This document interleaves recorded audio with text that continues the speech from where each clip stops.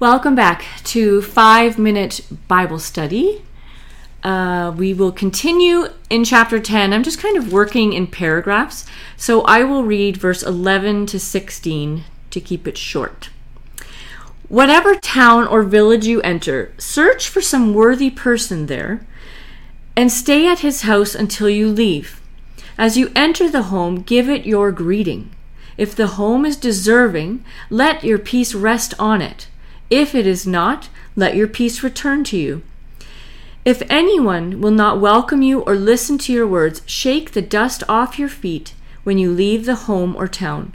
I tell you the truth, it will be more bearable for Sodom and Gomorrah on the day of judgment than for that town. I am sending you out like sheep among wolves. Therefore, be shrewd as snakes and innocent as doves.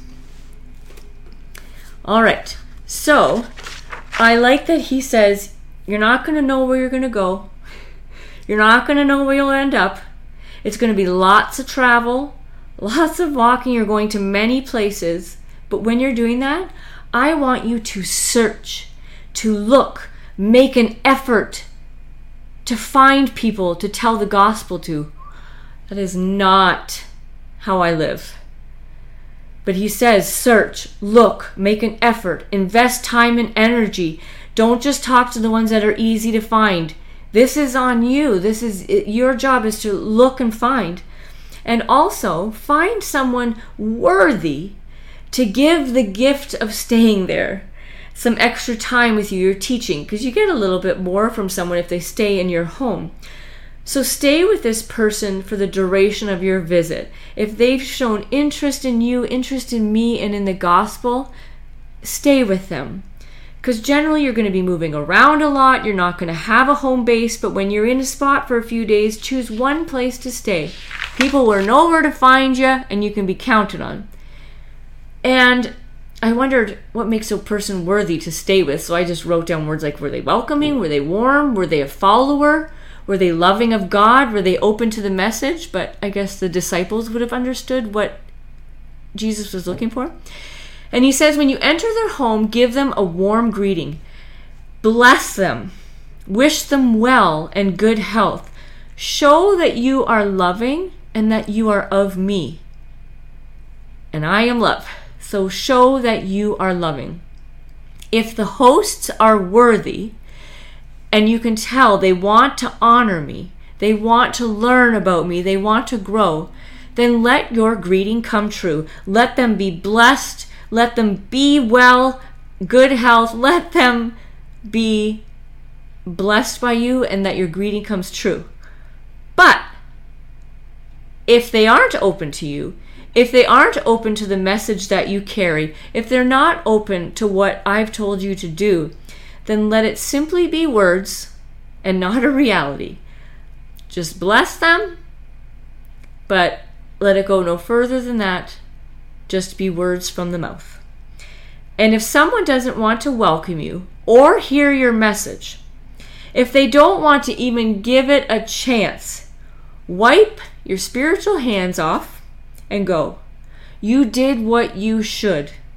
You tried to tell someone about me and the good news. You've done your part. You can't do their part too.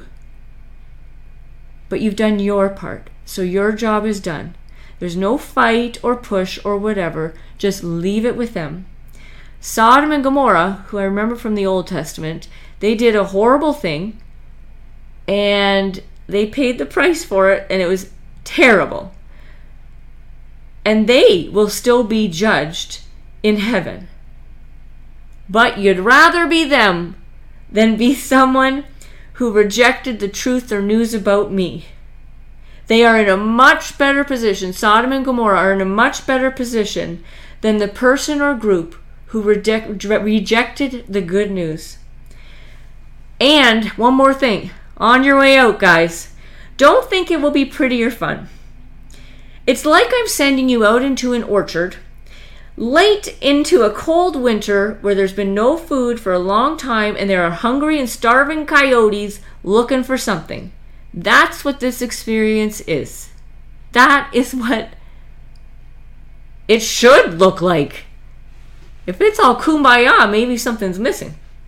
So have good judgment.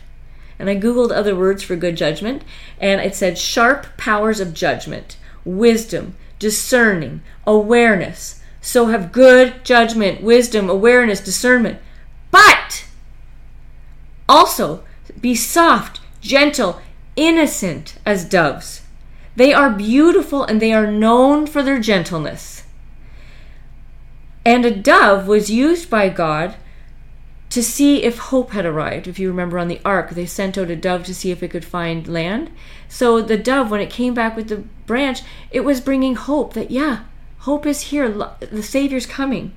And so be both. Be on your guard, but also not guilty. Don't be deserving of harm. Be peaceful, advocates, but don't make negotiations or compromise. Stick to the good news.